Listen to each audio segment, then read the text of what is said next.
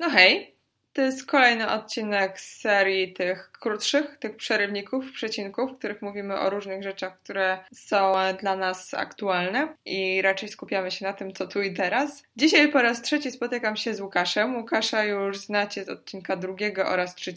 W odcinku 2 rozmawialiśmy na temat, czy warto sprzedać nerkę, aby pojechać do Bangkoku, natomiast w odcinku 3 odpowiadaliśmy na pytania zadawane przez ludzkość od wieków, czyli czy warto mieć iPada oraz na co do kina. Więc jak już widzicie, jeśli chcecie rozpoznać te odcinki przerywniki, to po prostu szukajcie tych tytułów, które brzmią dziwnie. Pozostałe staram się tytułować w miarę sensownie. Teraz jestem z siebie bardzo dumna, ponieważ właśnie określiłam, czym jest mój podcast, ponieważ warto jest wiedzieć, co się nagrywa i dlaczego się nagrywa. Teraz już wiem, że jest to podcast śniadaniowy, czyli taki, którego czasami słuchamy, w którym czasem znajdziemy coś fajnego, coś wartościowego, interesujących rozmówców. Czasami znajdziemy informacje aktualne, a czasami zupełne bzdury. Więc teraz już jesteśmy zdefiniowani. Możecie śmiało polecać nasz podcast jako podcast śniadaniowy. W dzisiejszym odcinku będziemy mówić na temat platform, na których można oglądać filmy i seriale, czyli o platformie Netflix oraz Showmax i będziemy też rozmawiać o platformach, tudzież aplikacjach, w których możemy słuchać książek. Będziemy mówić o Audiotece, o Storytelu i Audioble. To są 3 takie platformy, które omówimy pokrótce. Dokładne informacje znajdziecie w opisie odcinka, więc bardzo zachęcam do tego, żeby jednak wejść na stronę i sprawdzić sobie opis, ponieważ tych informacji tam będzie zdecydowanie więcej i będą zdecydowanie bardziej dokładne. W tym odcinku też mówimy o premierze książki Piotra Budzkiego Złap równowagę, o której myślę, że warto posłuchać, oraz o pierwszej polskiej edycji Vogue'a. O tym na samym końcu, więc warto zostać z nami do ostatniej minuty. Zapraszam. A wy kiedy ostatnio zdradzaliście waszego partnera? Oszukiwaliście? Oglądaliście seriale, kiedy on był za granicą, u lekarza, w pracy albo spał? Szczerze powiedziawszy, wiemy, że to robiliście. Więc jakby wasz rachunek sumienia, waszym rachunkiem sumienia statystyka mówi, że nie byliście grzeczni w tym roku. Wrzucimy wam może w komentarzu do odcinka link do tekstu Netflixa, do ich infografiki, gdzie zawarli informacje na temat tego, jak siebie oszukujemy i jak oglądamy seriale, udając, że wcale ich nie oglądamy. Łukasz był w grupie wysokiego ryzyka, ponieważ kiedy człowiek przebywa w business trip, w podróży służbowej, ma aż 28% szans na to, że dojdzie do takiego Netflix cheating podczas jego nieobecności. Też kiedy człowiek zaśnie, ma 25% szansy na to, że taka sytuacja ma miejsce. I kiedy jest w pracy, a Łukasz przez ostatni tydzień przebywał w pracy, w business tripie i jeszcze tam spał. Więc tak oszacowaliśmy na 75%. Znaczy wiemy, że to tak nie działa. Matematyka nie działa tak do końca, ale przyjmijmy, że takie szanse miał. Został uratowany przez Showmaxa, bo Łukasz nie ogląda. Przez Showmaxa i przez mój wysoce wyrafinowany gust filmowo-serialowy. I mój w ostatnim czasie bardzo głęboki upadek moralny prawdopodobnie. Nie jestem zbyt ambitna. Ale z tego zaraz się będę spowiadać, natomiast będziemy rozmawiać dzisiaj o 2 platformach streamingowych, na których możemy oglądać filmy i seriale. Takich platform jest więcej, natomiast te, o których dzisiaj będziemy mówić, to jest najpopularniejszy aktualnie prawdopodobnie Netflix i Showmax. Showmax, czyli alternatywa dla Netflixa, która jednak się różni. Moim zdaniem ciężko je porównywać i jedna zdecydowanie wygrywa, ale to... No dobrze, już zdradziliśmy, że Łukasz nie ogląda Showmaxa, więc nie będzie zaskoczeniem, jeśli zapytam: Łukaszu, którą platformę uważasz za lepszą? To wcale nie jest aż takie proste pytanie, bo Netflix jest, wydaje mi się, chyba też dużo droższy niż Showmax, więc jakby dla mnie Netflix jest bardziej interesującą propozycją ze względu na content, który proponuje, ale Showmax może dla niektórych ludzi być świetną opcją, bo jest, z tego co wiem, bardzo tani, a jednak też tych treści troszeczkę tam ma i dla takich mniej zapatrzonych na zgniły zachód odbiorców może być interesujące. Mi się nie wydaje, ponieważ Showmax kosztuje 19,90 miesięcznie i 14 dni można go testować za darmo, a Netflix kosztuje troszeczkę więcej, ale na Netflixie można go oglądać z kilku kont w pakiecie rodzinnym. Kilka osób może być zalogowanym, więc pomijając już takie sytuacje, gdzie po prostu podamy swoje hasło 4 znajomych z pracy i każdy się będzie zrzucał po dychę, nie jest do końca... Co jest zupełnie nielegalne. Co jest zupełnie nielegalne, no to biorąc pod uwagę uwagę, że korzystają z naszego konta, powiedzmy, teściowie, którzy są rodzinni i jak najbardziej mogą w tym pakiecie rodzinnym z nami partycypować w kosztach. No to już się nie robi tak droga impreza. My mamy ten pakiet. My akurat mamy pakiet premium w tej chwili, ale tak sobie za 52 zł. Tak, ale tak sobie tutaj patrzę, no to pakiet Basic Netflixa kosztuje 34 zł, ale tam nawet nie będziemy mieli obrazów Full HD, co raczej dla większości ludzi oglądających te treści na telewizorze chyba skreśla, przynajmniej dla mnie skreśliłoby tą opcję, więc ten pakiet Basic to on jest taki chyba tylko po to, żeby pokazać, za 34 zł już możecie nas oglądać, ale ten standardowy pakiet, gdzie 2 osoby mogą oglądać go naraz i który proponuje nam rozdzielczość Full HD, no to już są 43 zł, to jest ponad 2 razy drożej niż Showmax, więc ta różnica w cenie jest duża. Tak. Tylko na Showmaxie wydaje mi się, że te produkcje są większe, bardziej znane, hucznie. Na Netflixie. Na Netflixie może też lepiej marketingowo, po prostu jest to wszystko zorganizowane. Showmax za to są produkcje polskie. Bardzo dużo produkcji polskich, których nie znajdziemy na Netflixie. Nie każdy lubi. Ale znowu niektórzy bardzo, bardzo lubią. No i teraz musimy sobie odpowiedzieć na pytanie, czy kręci nas serial Botox. Jeśli nas kręci, no to tutaj bez wątpienia Showmax będzie dla nas lepszym rozwiązaniem, bo tam taka produkcja jest i zdaje się, że jest bardzo popularna. Dla mnie nie jest ani interesująca, ani w żaden sposób nie chciałabym jej oglądać. Więc... Jeśli wolicie film dokumentalny o sztucznej inteligencji, no to Netflix jest tutaj lepszym wyborem. Ja może powiem, co ja oglądałam na Showmaxie i dlaczego w ogóle mamy Showmaxa. Showmaxa mamy dlatego, że ja chciałam zobaczyć opowieść podręcznej. I to jest serial, który jest dostępny właśnie na Showmaxie i korzystałam z tego 14-dniowego pakietu próbnego, żeby ten serial zobaczyć.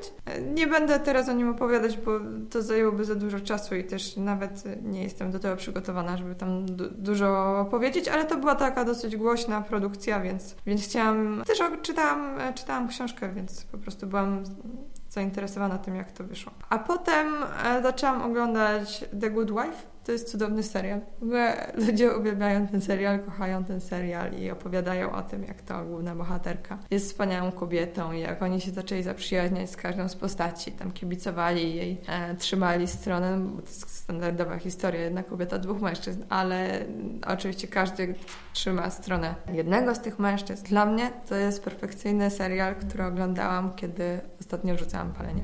I byłam bardzo nerwowa i bardzo nie chciałam absolutnie żadnych bodźców, które mogłyby mnie zirytować, sobie dostarczać. I nie mogłam spać, więc spędzałam dużo czasu nie śpiąc i oglądając serial, który absolutnie w żaden sposób ja myślę, że może mnie nie obchodził. Lepszym wyborem byłoby Black Mirror. Twórca mówił, że to taki trochę śmieszny, trochę straszny, ale jednak luźny film. Serial. Nie. Znaczy, Black Mirror myślę, że jednak chyba przez to, że tak jak twórca powiedział, miejscami jest śmieszny, no to człowiek może tak aż chcieć zapalić z tego. Nie idźmy. Nie idźmy tam. Good Wife, tak. Bohaterka zupełnie mnie nie obchodzi, żadna postać z serialu zupełnie mnie nie zainteresowała, za nikogo nie trzymałam kciuków i cokolwiek by się mnie nie wydarzyło w tym serialu, I don't care. Wspaniały serial, żeby go oglądać, kiedy nie chcemy się niczym stresować ani ekscytować. Ten Showmax został, ponieważ go nie wyłączyłam i potem powstał na Showmaxie SNL Polska. Saturday Night Live. Saturday Night Live. Dokładnie.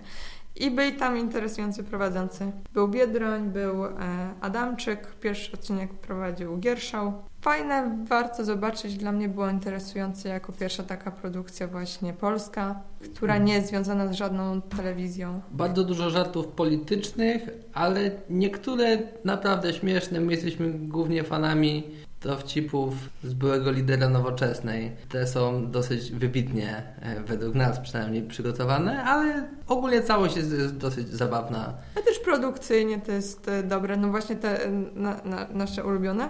No są ładne, to po prostu się dobrze ogląda, na to się dobrze patrzy i to jest ładnie zagrane. My bardzo nie lubimy tych przerywników muzycznych i jak na razie nie obejrzeliśmy żadnego. Bardzo się cieszymy, że to jest platforma streamingowa i możemy je przewijać. Chociaż może nie są złe, może my po prostu nie mamy tej wrażliwości dla takich polskich gwiazdeczek.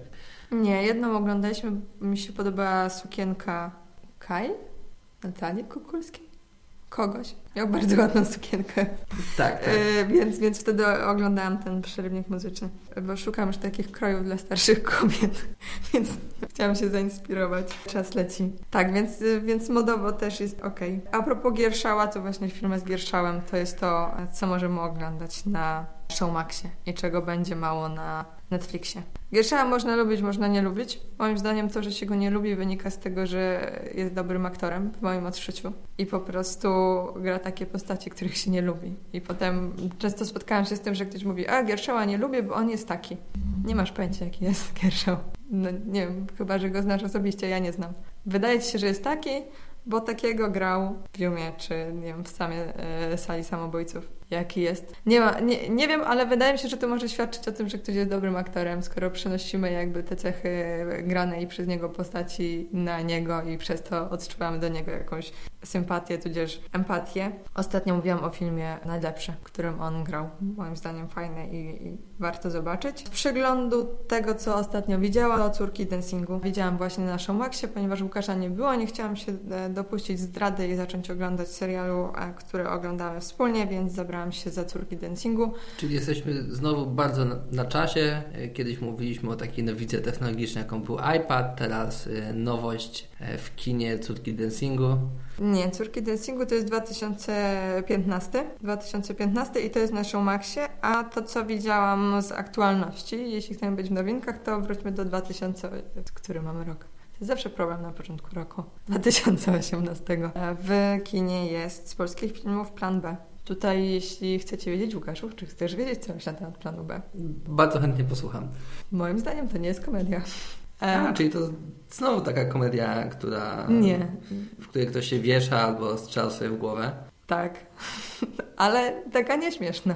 Znaczy, nie wiem, czy dobrze... To jest duże zaskoczenie, bo takie nieśmieszne komedie w polskim kinie raczej chyba nigdy się nie zdarzają. Nie, ja mam taki problem, że o ile o 2 ostatnich komediach mówiłam Podatek od miłości, który był nawet zabawny, całkiem moim zdaniem było kilka takich scen, gdzie można sobie było pomyśleć a jeśli ktoś jest bardziej ekstrawertyczny, to nawet wyrazić to w jakiś sposób pozamyślowy. O tyle w Plan B wydaje mi się być zupełnie nie komedią. Wydaje się być takim filmem obyczajowym, ale nie takim bardzo brudnym i takim, że człowiek się czuje zbrukany, nie wiem, jakiś Plac Zbawiciela, tylko po prostu taki zwykły polski film.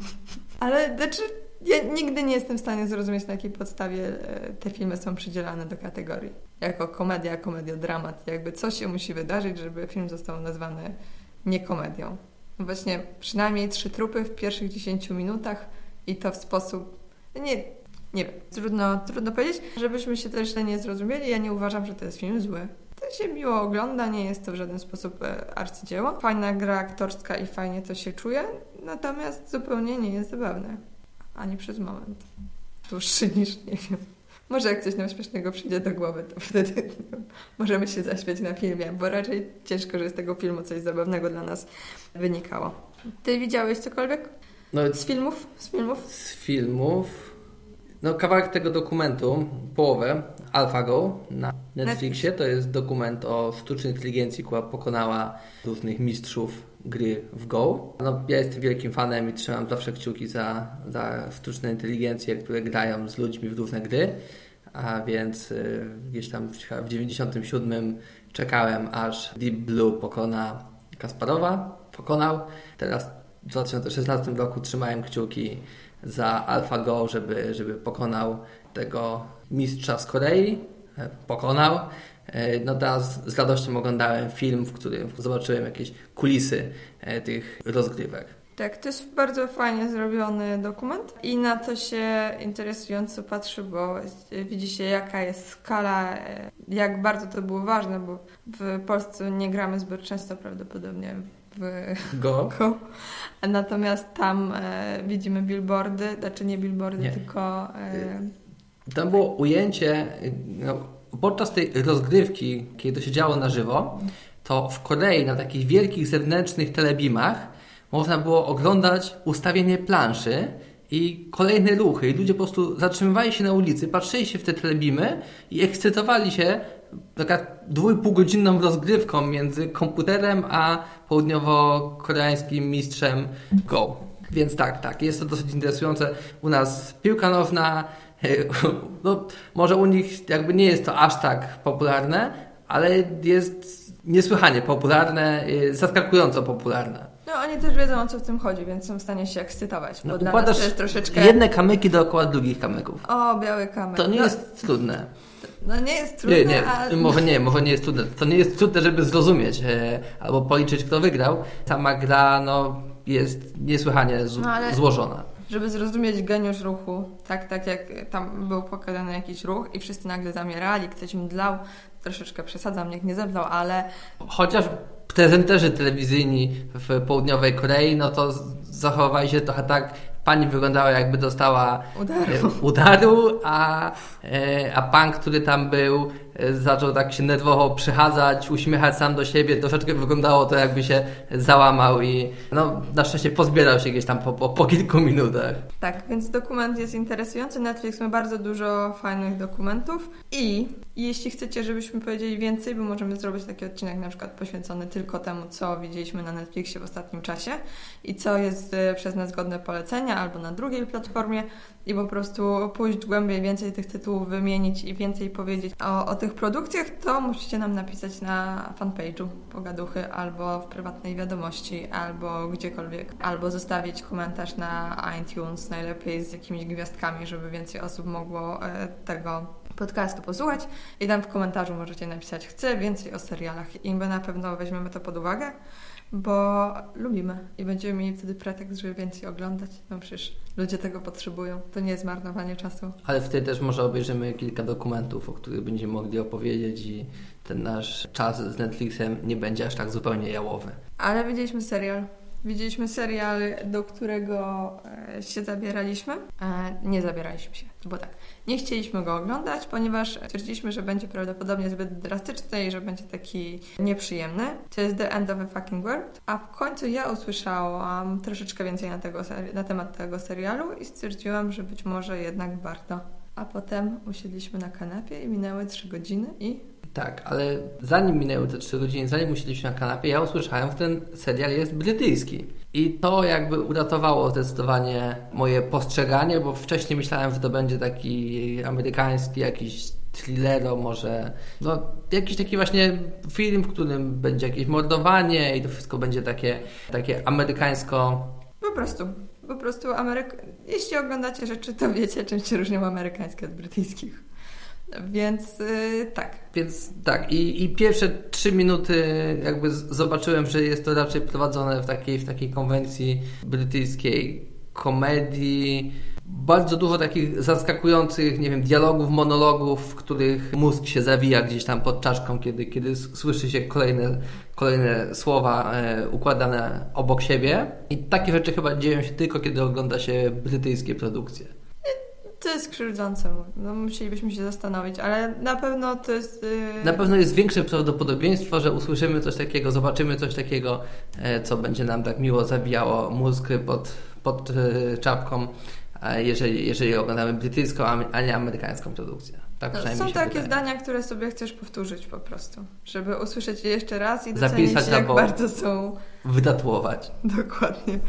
A to jest najwyższy komplement. No i jeszcze oglądaliśmy jeden serial, który według mnie jest całkiem interesujący. Może nie jest to najlepsza produkcja, jaką widziałem, ale sprawił mi bardzo dużo przyjemności i mówię tutaj o Altered Carbon. Może zatrzymajmy się na chwilę przy słowie oglądaliśmy. Na początku zaczęliśmy od tego dokumentu Netflixa, w którym on robił podsumowanie zdrad, więc ludzie oglądali rzeczy sami, kiedy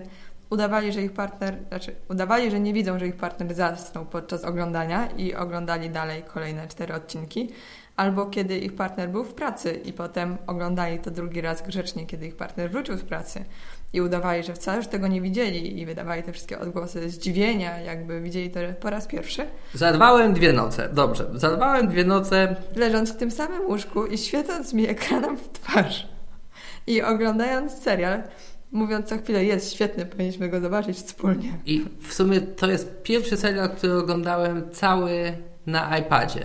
To była większa powierzchnia świecąca. Nawet jest jedna taka scena, w której bardzo mocno światło mruga więc aż obudziła się i zaczęła okładać mnie pięściami. Na początku wpadła w lekką panikę, myślała, że coś się pali.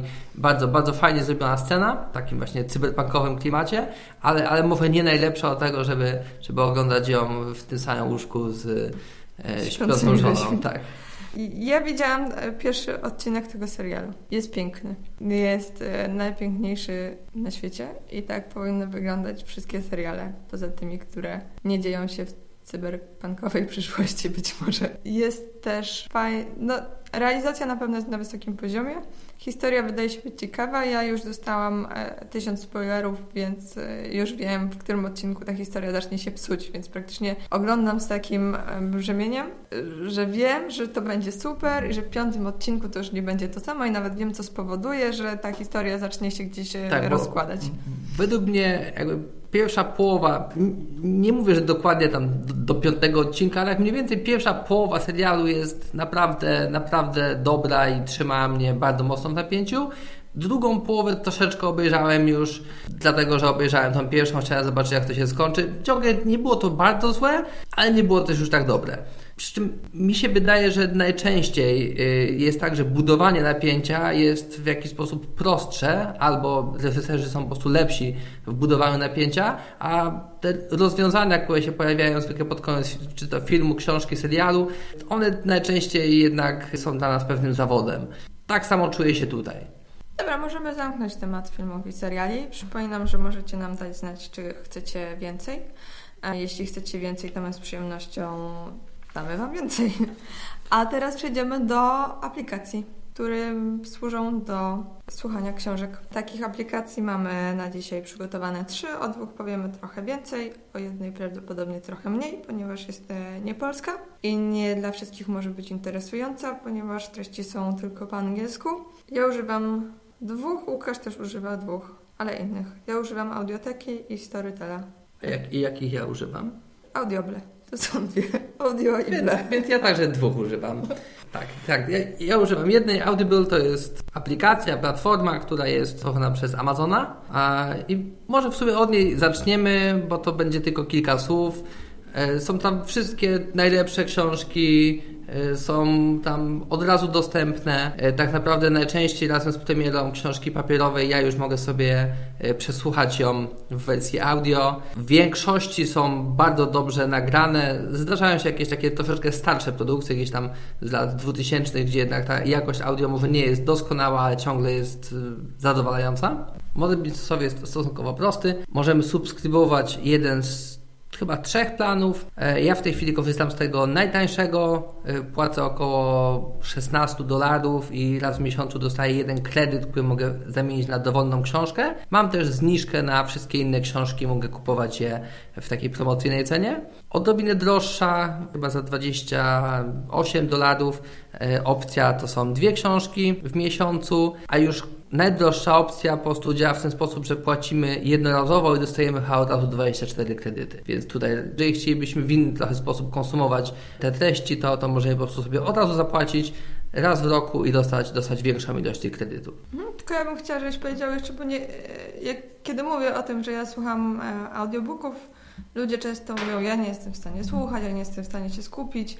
Ja mam do tej aplikacji też dostęp, bo mamy ten pakiet rodzinny, więc ja automatycznie mogę sobie te książki odsłuchiwać, tylko ja nie jestem bardzo słaba w słuchaniu po angielsku, bardzo mnie to męczy. Zdecydowanie jeśli chodzi o oglądanie filmów, gdzie ten dźwięk idzie współgra jakby z tym, co się dzieje gdzieś tam na ekranie, to angielski nie jest dla mnie problemem. Jeśli tylko chodzi o słuchanie książki, jeszcze ja mam do tego dołożyć swoją koncentrację, to zupełnie po angielsku słuchanie mi nie idzie.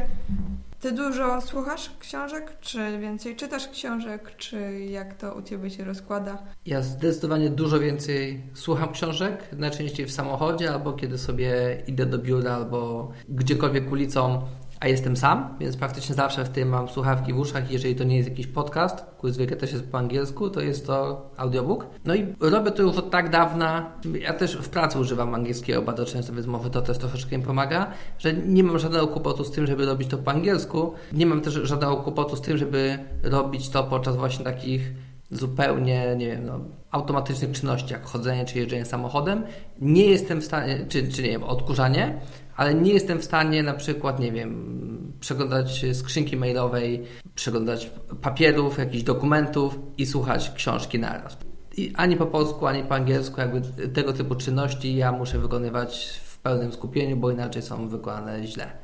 Albo zupełnie nie zapamiętałem książki, nie zrozumiałem. A jeszcze tylko taka mała rzecz, jak kupujemy te kredyty i kupujemy te książki są jakby naszą własnością przez cały czas. Jeżeli anulujemy subskrypcję, cały czas mamy do nich dostęp na stronie Audible. Chyba też możemy je po prostu ściągnąć wszystkie gdzieś do siebie i sobie gdzieś schować, jeżeli czujemy się w ten sposób bezpiecznie, ale te książki nie przepadają, jeżeli anulujemy subskrypcję. I taki mały tips, według mnie tą subskrypcję trzeba raz na jakiś czas anulować, bo wtedy dostajemy różne prezenty od Amazona. Więc jeżeli mówimy, już chcemy zmniejszyć, to oni mówią, może nie zmniejszaj, może my damy Ci 3 książki gratis. Albo anulujemy, oni mówią, może nie anuluj całkiem, tylko zawieź na pół roku, po pół roku to się znowu wznowi, a my w zamian za to, że Ty go zawiesiłeś, damy Ci znowu 2 książki gratis albo jakąś tam zniżkę później. Więc warto tutaj też troszeczkę się czasami pobawić i poszantażować troszeczkę Amazona. Może nie jesteśmy aż tak... Niech ma, tak jest.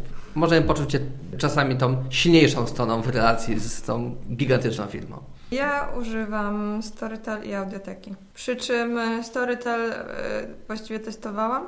Nie sprawdza się o tyle, że ja nie lubię słuchać po angielsku. Bo jeśli ktoś lubi słuchać po angielsku, to na Storytelu mamy dosyć dużo tytułów, które są właśnie zagraniczne i fajnie jest sobie je odsłuchać. To są takie książki, które często gdzieś tam są popularne i naprawdę są wartościowe, z tym, że wydaje mi się, że audiobooki po angielsku są też właśnie nagrywane od razu, czyli często jeśli przygotowujemy książkę do druku, to od razu nagrywamy audiobook i on od razu wychodzi. W Polsce staramy się, z tego co wiem, iść w tym modelu, bo to jest po prostu najbardziej opłacalne, ale często jest tak, że książka staje się bestsellerem dosyć niespodziewanie, po tym jak została wydrukowana i wtedy dopiero zabieramy się za dogrywanie audiobooka. I dla mnie problem jest taki, że czasem chcę kupić książkę, która jest premierą, łatwiej, na pewno szybciej byłoby mi ją odsłuchać niż przeczytać, więc wolałabym ją kupić w formacie audio, ale nie wiem, czy ona w ogóle wyjdzie. No i kiedy już w końcu wychodzi, no to ona już jest przeze mnie przeczytana. Nie wiem, czy jakby jasno to wszystko opowiedziałam, jaki jest mój problem, czy złapaliście. Na Storytelu jest moim zdaniem mniej takich książek, które dla mnie byłyby wartościowe. Jest bardzo dużo książek, jeśli ktoś lubi takie thrillery, jakieś takie kryminały, romanse, taką literaturę dodawaną do gazety za 3 zł. To tego jest bardzo dużo i tego można słuchać w nieskończoność. I najważniejsze jest to, że Storytel jest po prostu abonamentem za 30 zł miesięcznie. I dla mnie problem ze Storytelem jest taki, że można wpaść w taką pułapkę, tym bardziej, że ja mam taką pracę, że czasem zdarza mi się, że nie potrzebuję mojego mózgu, bo są rzeczy, które trzeba zrobić, na przykład trzeba faktury poukładać, ale ten mój mózg nie jest specjalnie nadwyrężony i ja wtedy jestem w stanie czegoś słuchać. Słucham sobie właśnie podcastu albo książki. To może być taka książka, która nie jest zbyt ambitna. Problem ze Storytelem i z tym, że to jest w abonamencie, był taki, że ja słuchałam za dużo książek, których nie chciałabym słuchać. I to jakby nic mi nie dawało, one były kiepsko napisane, one były kiepsko nagrane, cała historia była raczej słaba.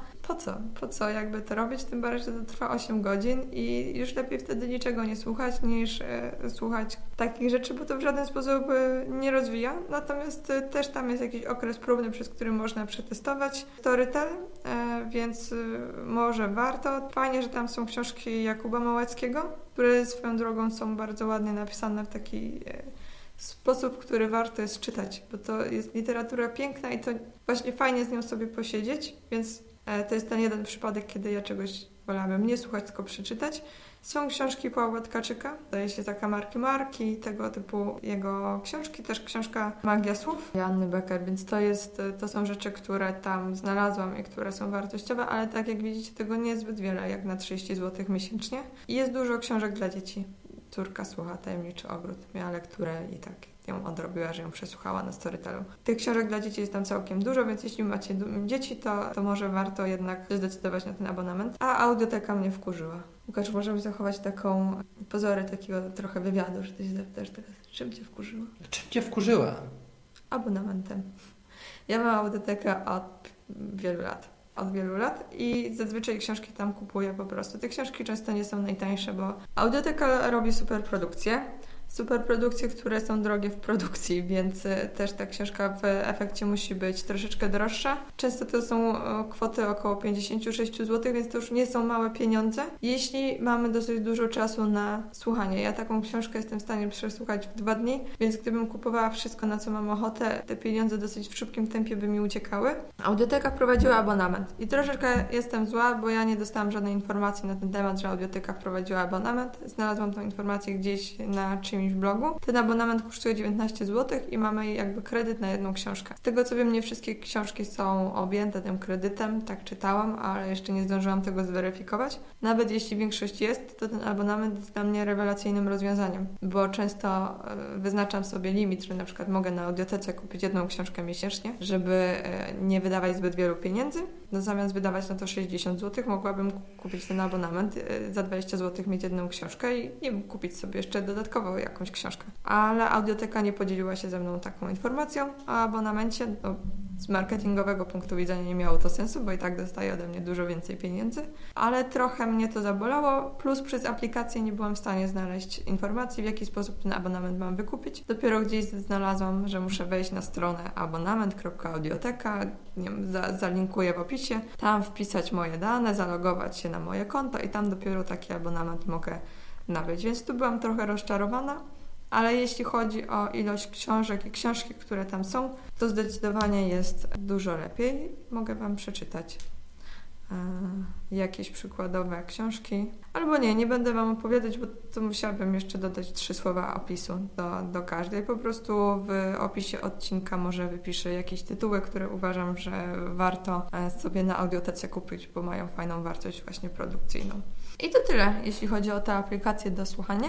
Jeszcze w tym tygodniu wydarzyły się 2 rzeczy, z którymi chcemy być na bieżąco. Jedna rzecz to jest premiera książki Piotra Budzkiego. To jest książka Złap równowagę. Ja byłam na spotkaniu w tym tygodniu, ponieważ książka miała premierę dokładnie 2 dni temu. Ja byłam na spotkaniu właśnie z Piotrem, autorskim, gdzie o tej książce troszeczkę opowiadał. To jest książka, w której on się mierzy z chorobą afektywną dwubiegunową, więc jest to książka adresowana do osób, które albo na taką chorobę cierpią, albo gdzieś w rodzinie takie osoby mają, albo mają podejrzenie, że mogą czy chorować, czy po prostu mieć takie zaburzenie. Warto do niej zajrzeć, bo to jest książka bardzo konkretnie napisana, z dużą ilością wiedzy merytorycznej. Współautorem jest lekarz psychiatra, więc to nie są pamiętniki osoby, która miała jakiś problem. To są elementy historii, które są bardzo obszernie opisywane też przez lekarza. Językiem takim, który jest z jednej strony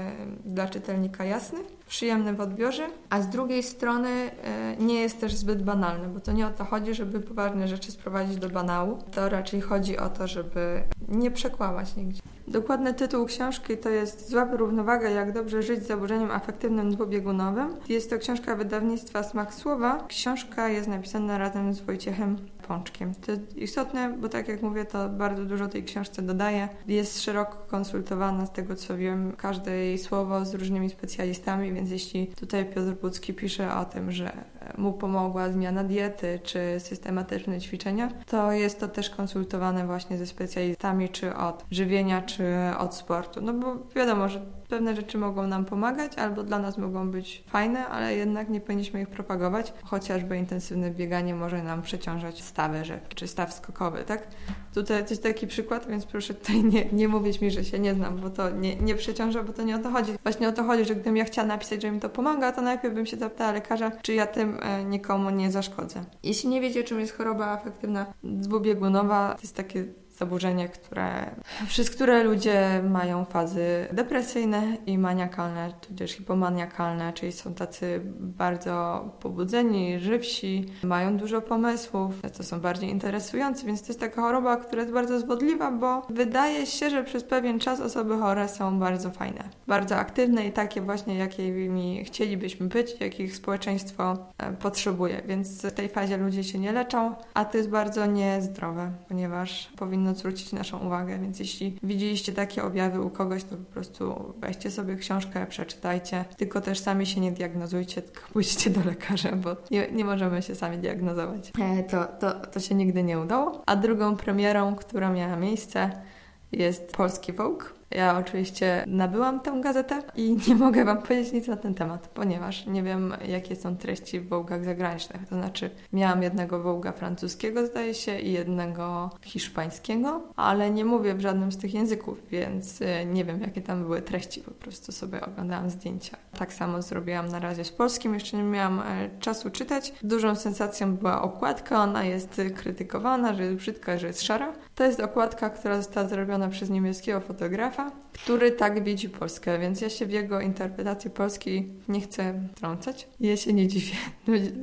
Myślę, że jeśli się z niemieckim fotografem, to tak można widzieć Polskę. Moim zdaniem jest okej, a mnie jest spoko. Jest taka brzydka. Ja lubię takie brzydkie rzeczy, które są tak brzydkie, że zaczynają w pewnym momencie być piękne. A z tym Was zostawiam. Jeśli chcecie się podzielić swoimi różnymi przemyśleniami, to napiszcie. Jeśli uważacie, że na coś powinniśmy zwrócić uwagę, bo jest warte zobaczenia, przeczytania, przebadania, to też dajcie nam znać. Jesteśmy wdzięczni za każdą ocenę w iTunes, ponieważ to pozwala nam trafiać do większej ilości osób, więc jeśli możecie, to dajcie tam ocenę. Im ona jest lepsza, tym bardziej nas to ucieszy, wiadomo. Fajnie, jeśli zostawicie jakiś komentarz, bo to po prostu grzeje serduszko. I to tyle. Na razie. Do usłyszenia za tydzień. Do usłyszenia. Pa, pa.